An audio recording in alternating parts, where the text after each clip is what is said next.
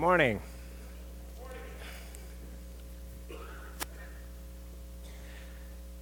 If you've been with us the last few weeks, you know where we are in this, this march through Ephesians.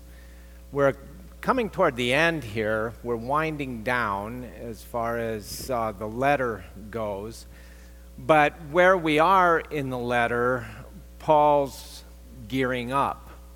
He's bringing into focus the point and the purpose of his writing the letter. And we've looked over the course of months now, the instruction that Paul had for the believers in Ephesus. This was a circular letter we talked about, so it wasn't just going to be read by that particular church. They would share that among the other communities around them.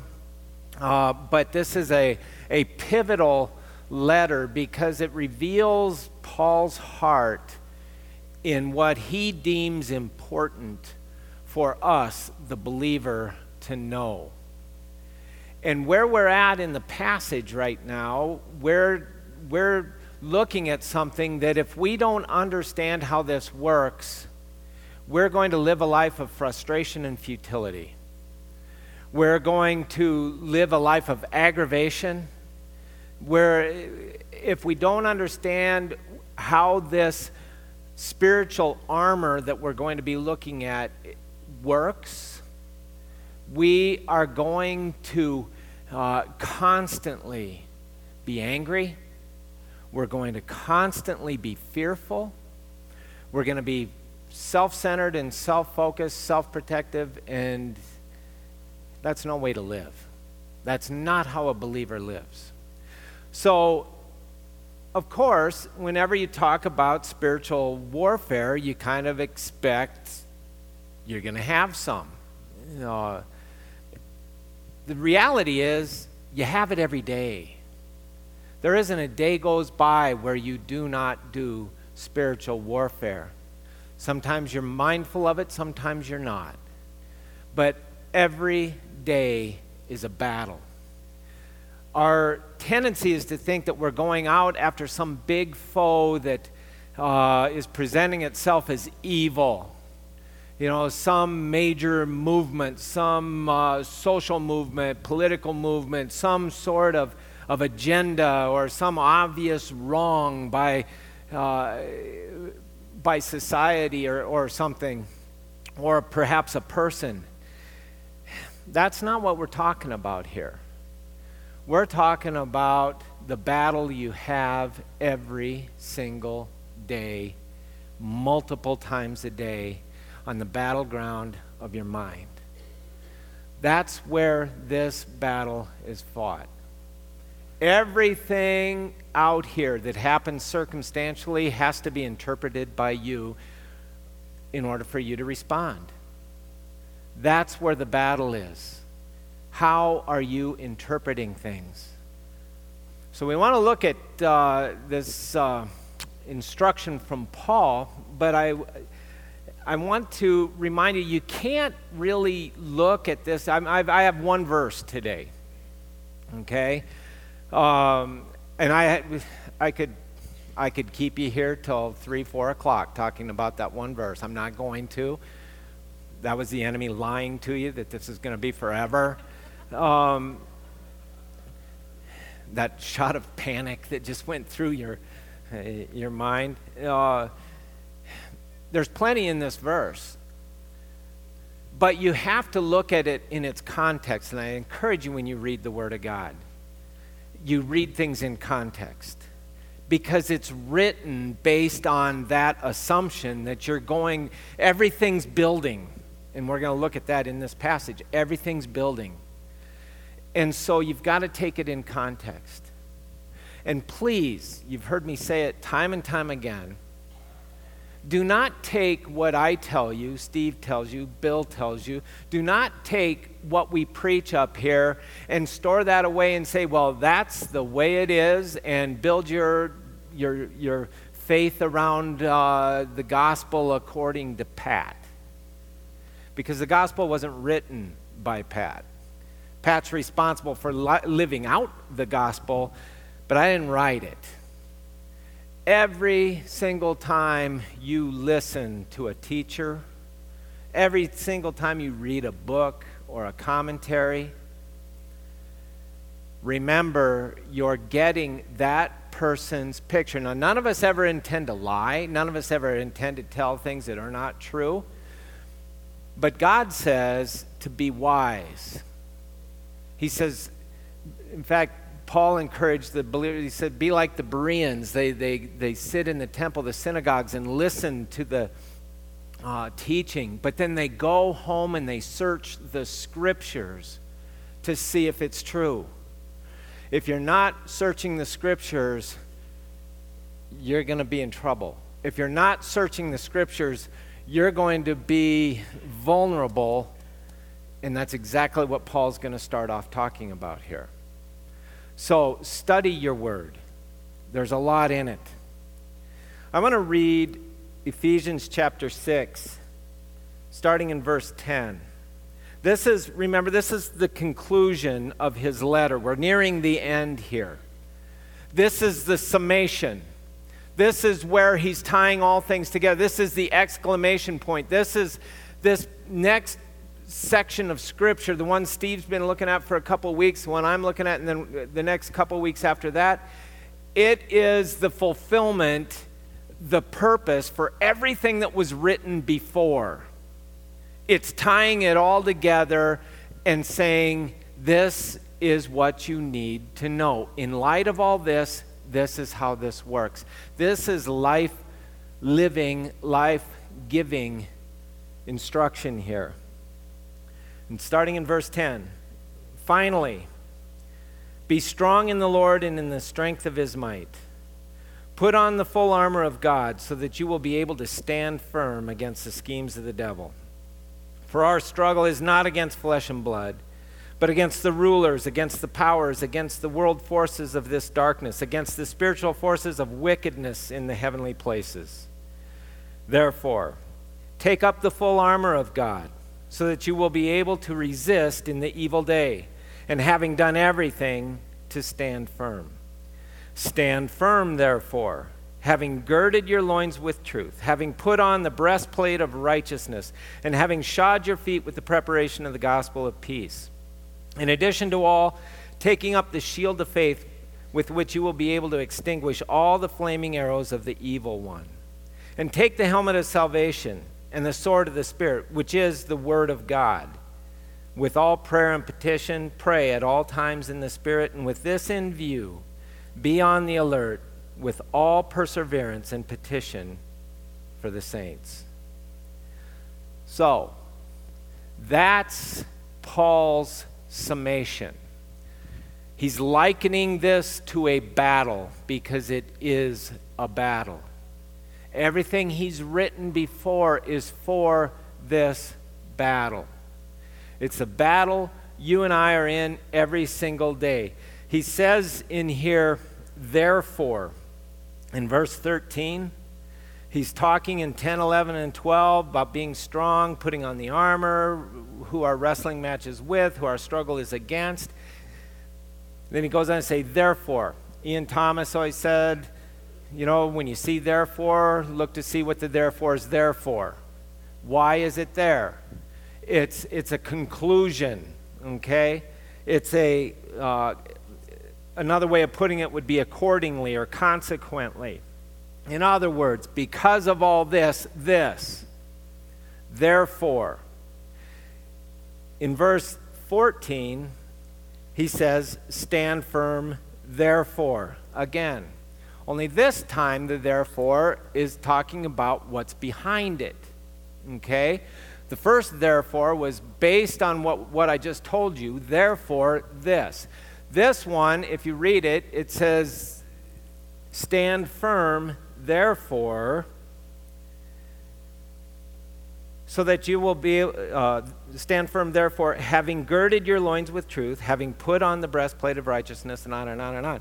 In other words, he's saying because of putting on or girding your loins with truth, because of having put on the breastplate of righteousness, because of shodding your feet with the preparation of the gospel of peace, having taken up the sword of the Spirit and the shield of faith.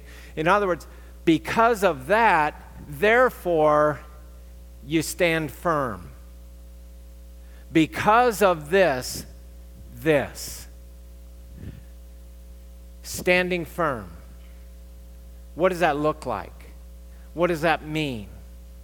Standing firm, it's talking about so that we can resist. In other words, there's going to be a pressure against us. There's going to be a force moving against us. And our job in this battle is to stand firm.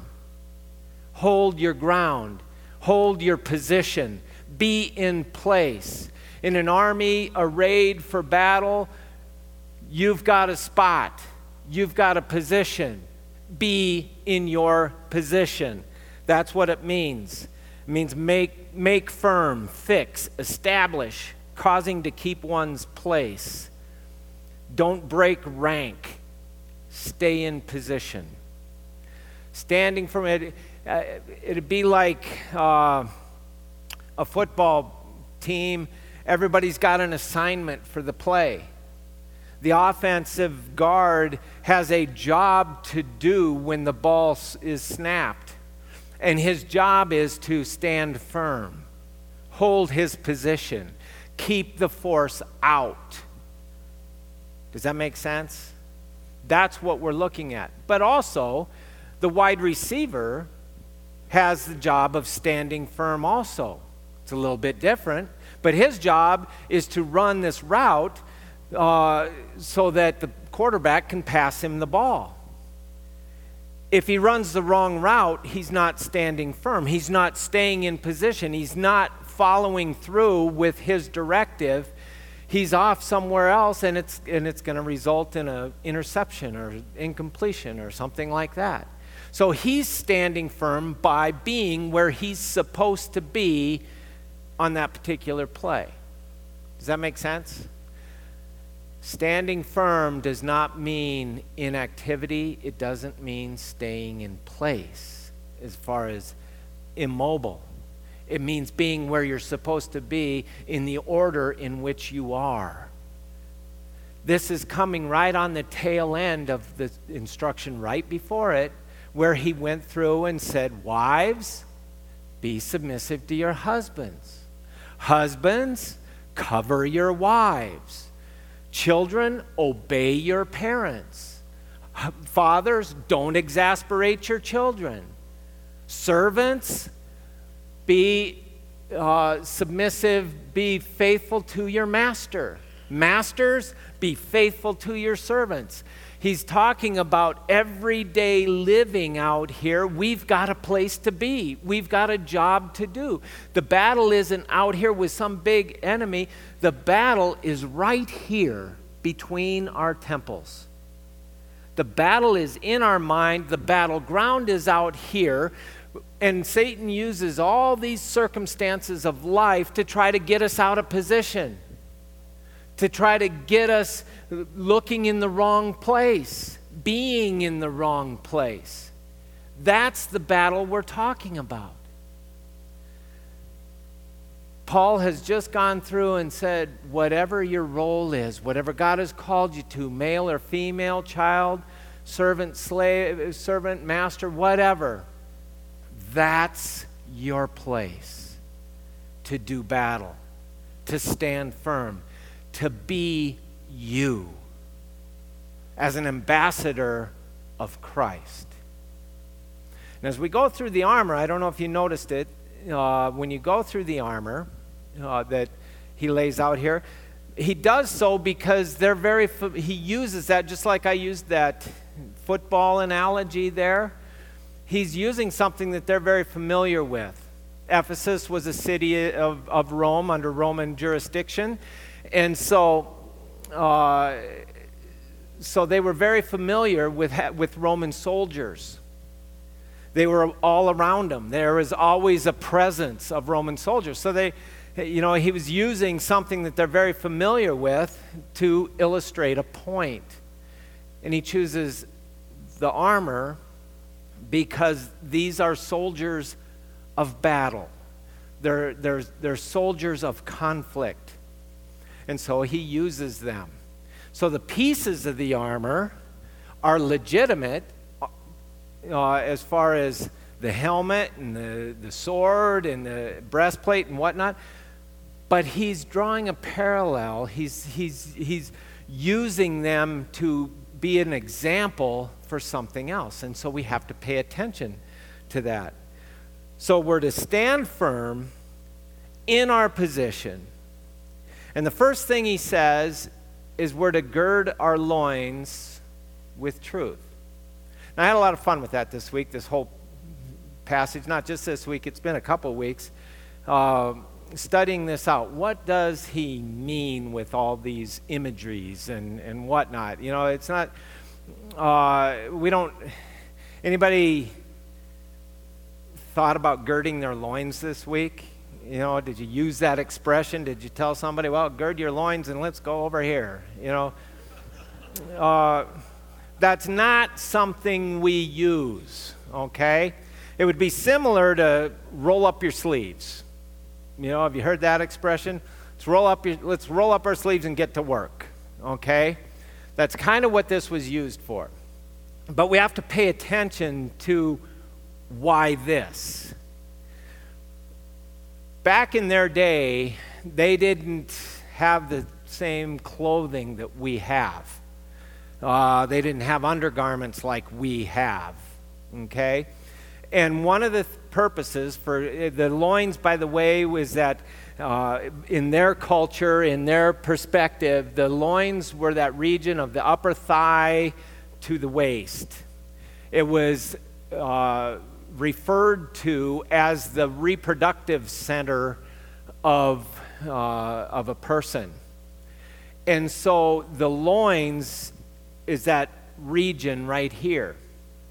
And to gird up your loins for a man basically meant you held things together. Okay? That's why the word girdle is used there. Some of your translations it may be the girdle of truth. Some it's the belt of truth. But what it does, I asked my class on Wednesday night, what does a girdle do? And the woman immediately said, holds things in. That's exactly what this was for. It's always was, whenever you see gird your loins, it's in reference to you're gonna be active. You're gonna be on the move. In other words, they would tighten things up.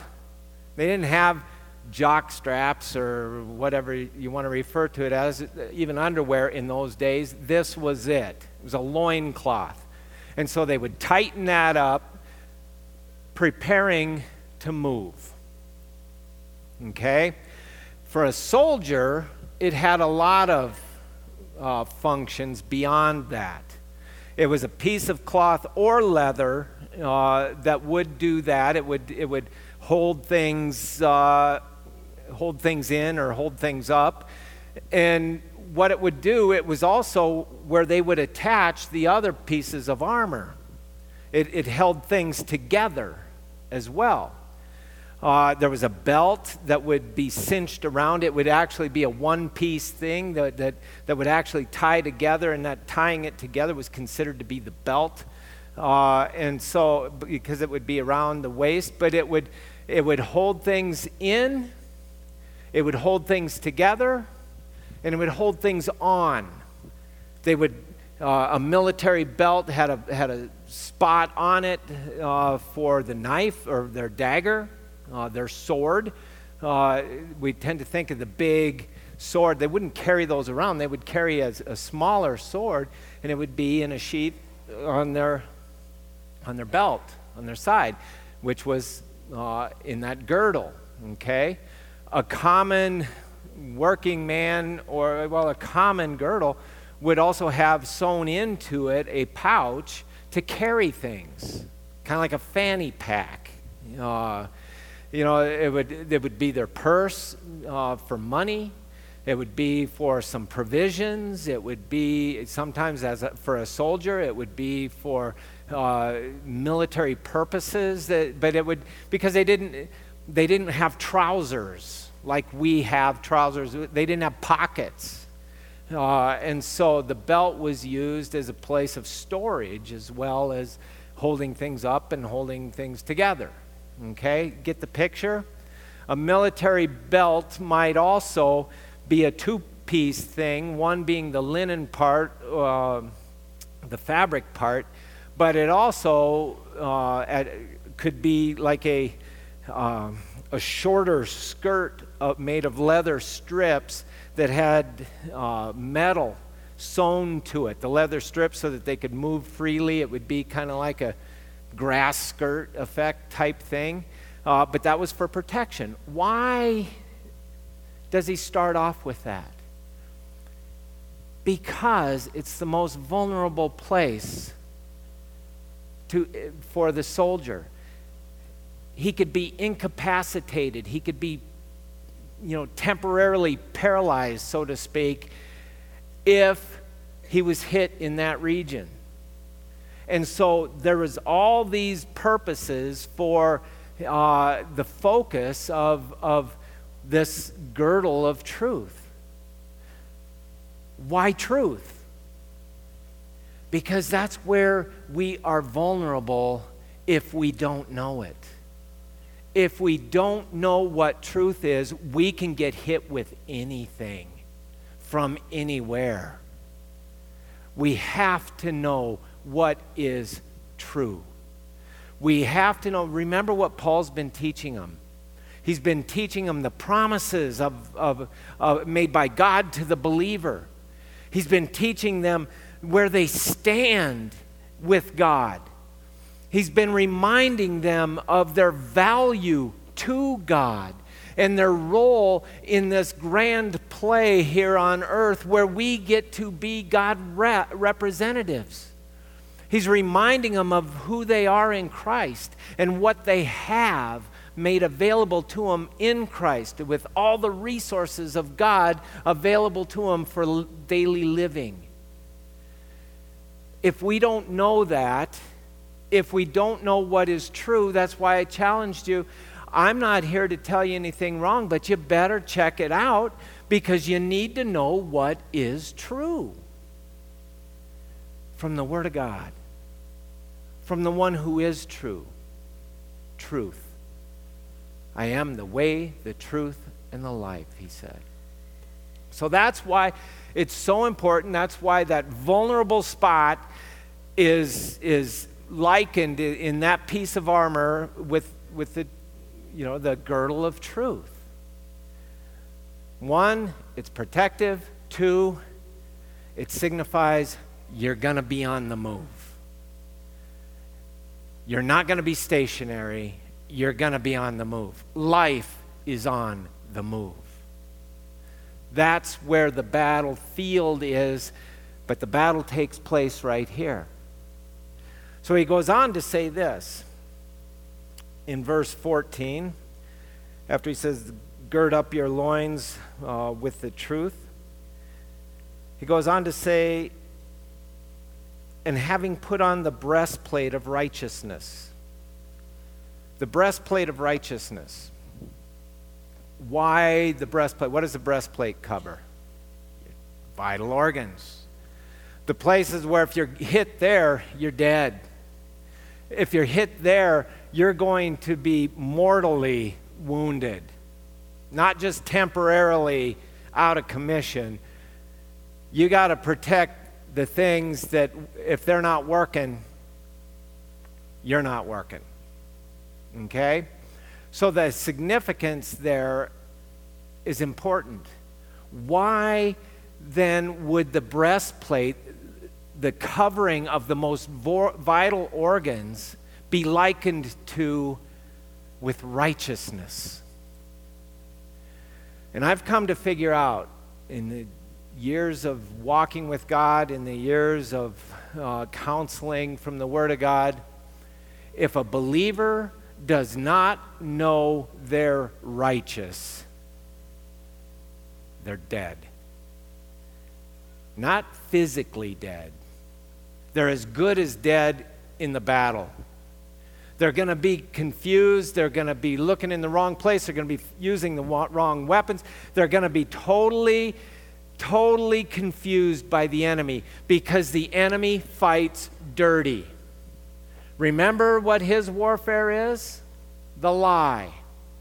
In Romans, we're told way back in the garden, they exchanged the truth of God for a lie and worshiped and served the creature rather than the Creator, who is blessed forever. Amen. That's how Satan fights. He fights dirty. He fights with deception. He fights with lies. That's what he does. That's why you need to know truth, but it's why you need to know the truth about you.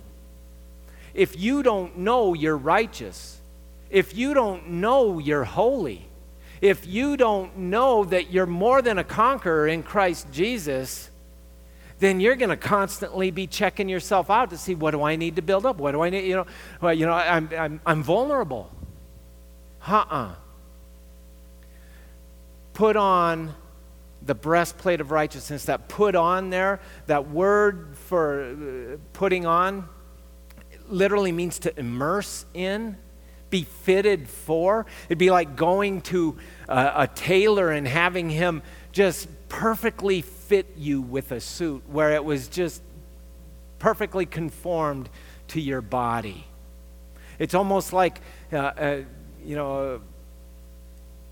Under Armour, the tight clothing that just fits to your body. That's what this implies, is that righteousness fits you. You've been fitted with righteousness. It's your armor. It's not borrowed from the world.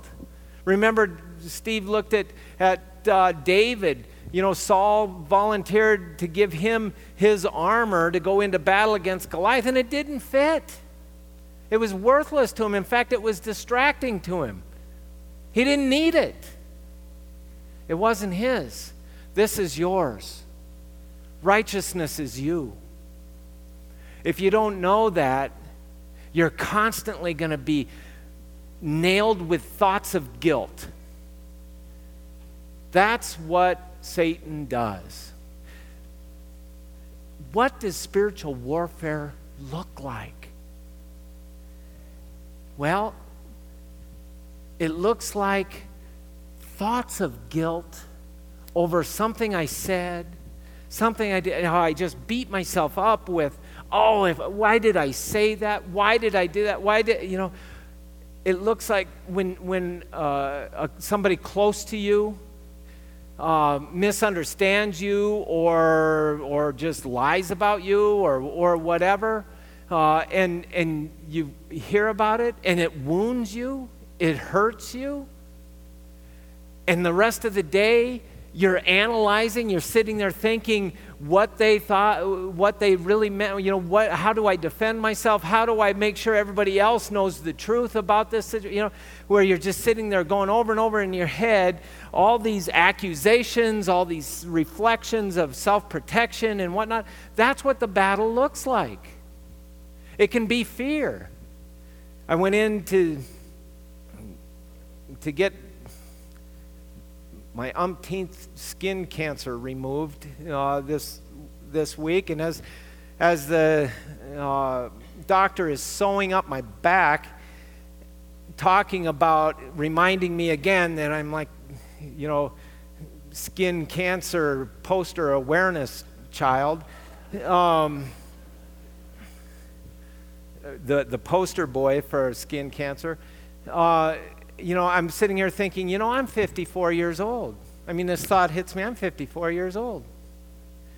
My mom died of skin cancer when she's 59. What am I going to do with the next 5 years? And I start thinking of what if mom would have had it when she was about 56, that's when they discovered it, so she was probably my age when the one that killed her was there but unknown. See where your mind goes? Fear, anger, confusion, accusation. Where do those thoughts come from? Not you. You are righteous and you're holy.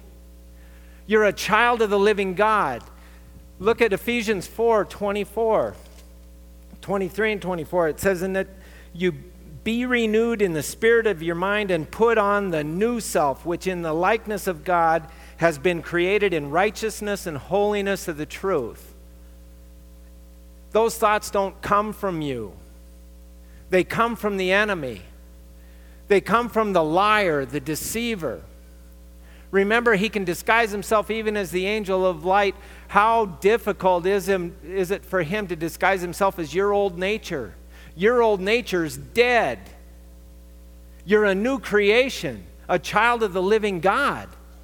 Those thoughts of accusation, those thoughts of condemnation, those thoughts of guilt cannot come from you because they are not coming from Christ. There is now no condemnation for those who are in Christ Jesus. Why do we entertain them? Because they're familiar.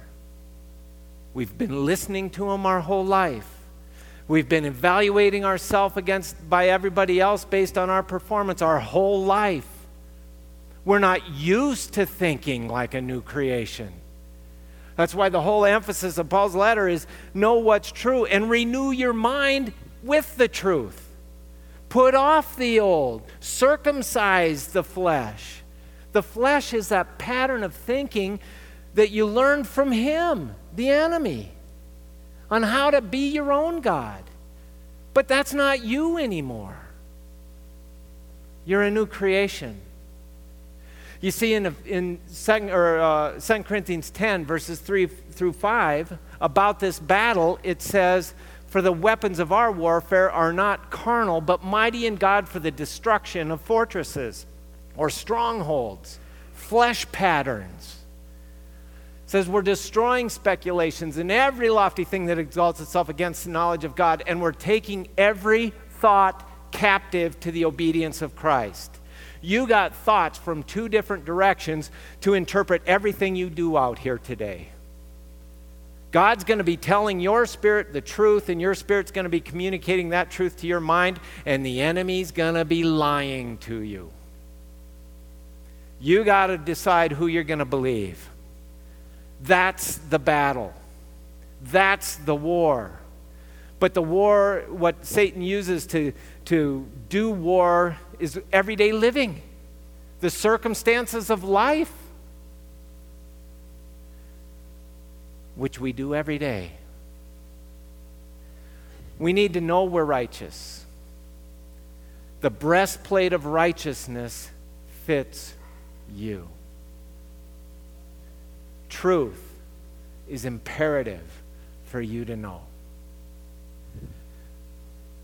The deceiver, here's another way he does battle. He's going to remind you of everything you need to accomplish today.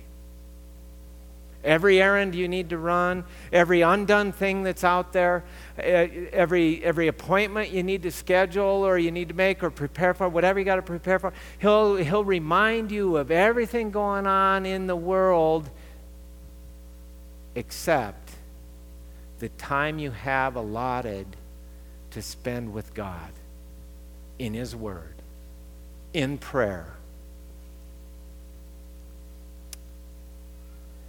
That's how He works. He doesn't just shotgun thoughts at you because He knows you. He helped build your flesh. He knows exactly where your weaknesses are. So you've got to be on the alert. That's what Paul is saying here.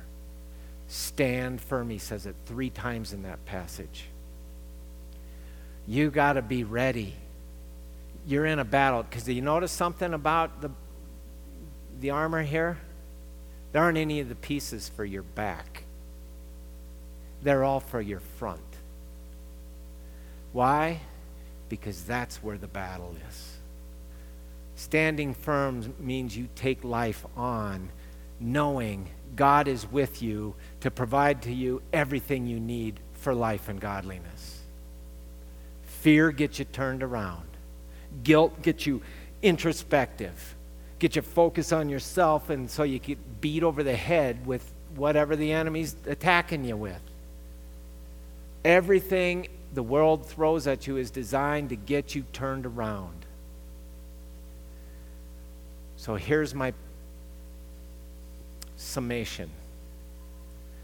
Here's my point. You're in a battle, but you're more than a conqueror in Christ Jesus. We've been given life and life abundantly. God wants to be more than a conqueror through you in this battle. He wants you to enjoy it. Life needs to be fun. It's going to be stressful. It's going to be grieving sometimes and all those kind of things. But you know what? God intended for you to enjoy relationships, to enjoy the work of your hands, to enjoy the things, the beauty of the creation God put around you, to enjoy the talent He's given you and the gifting He's fitted you with. Life is to be enjoyed and can only be enjoyed when we got our armor on. We're clothed with Christ. Take on life. And it's time to do that. See you next week.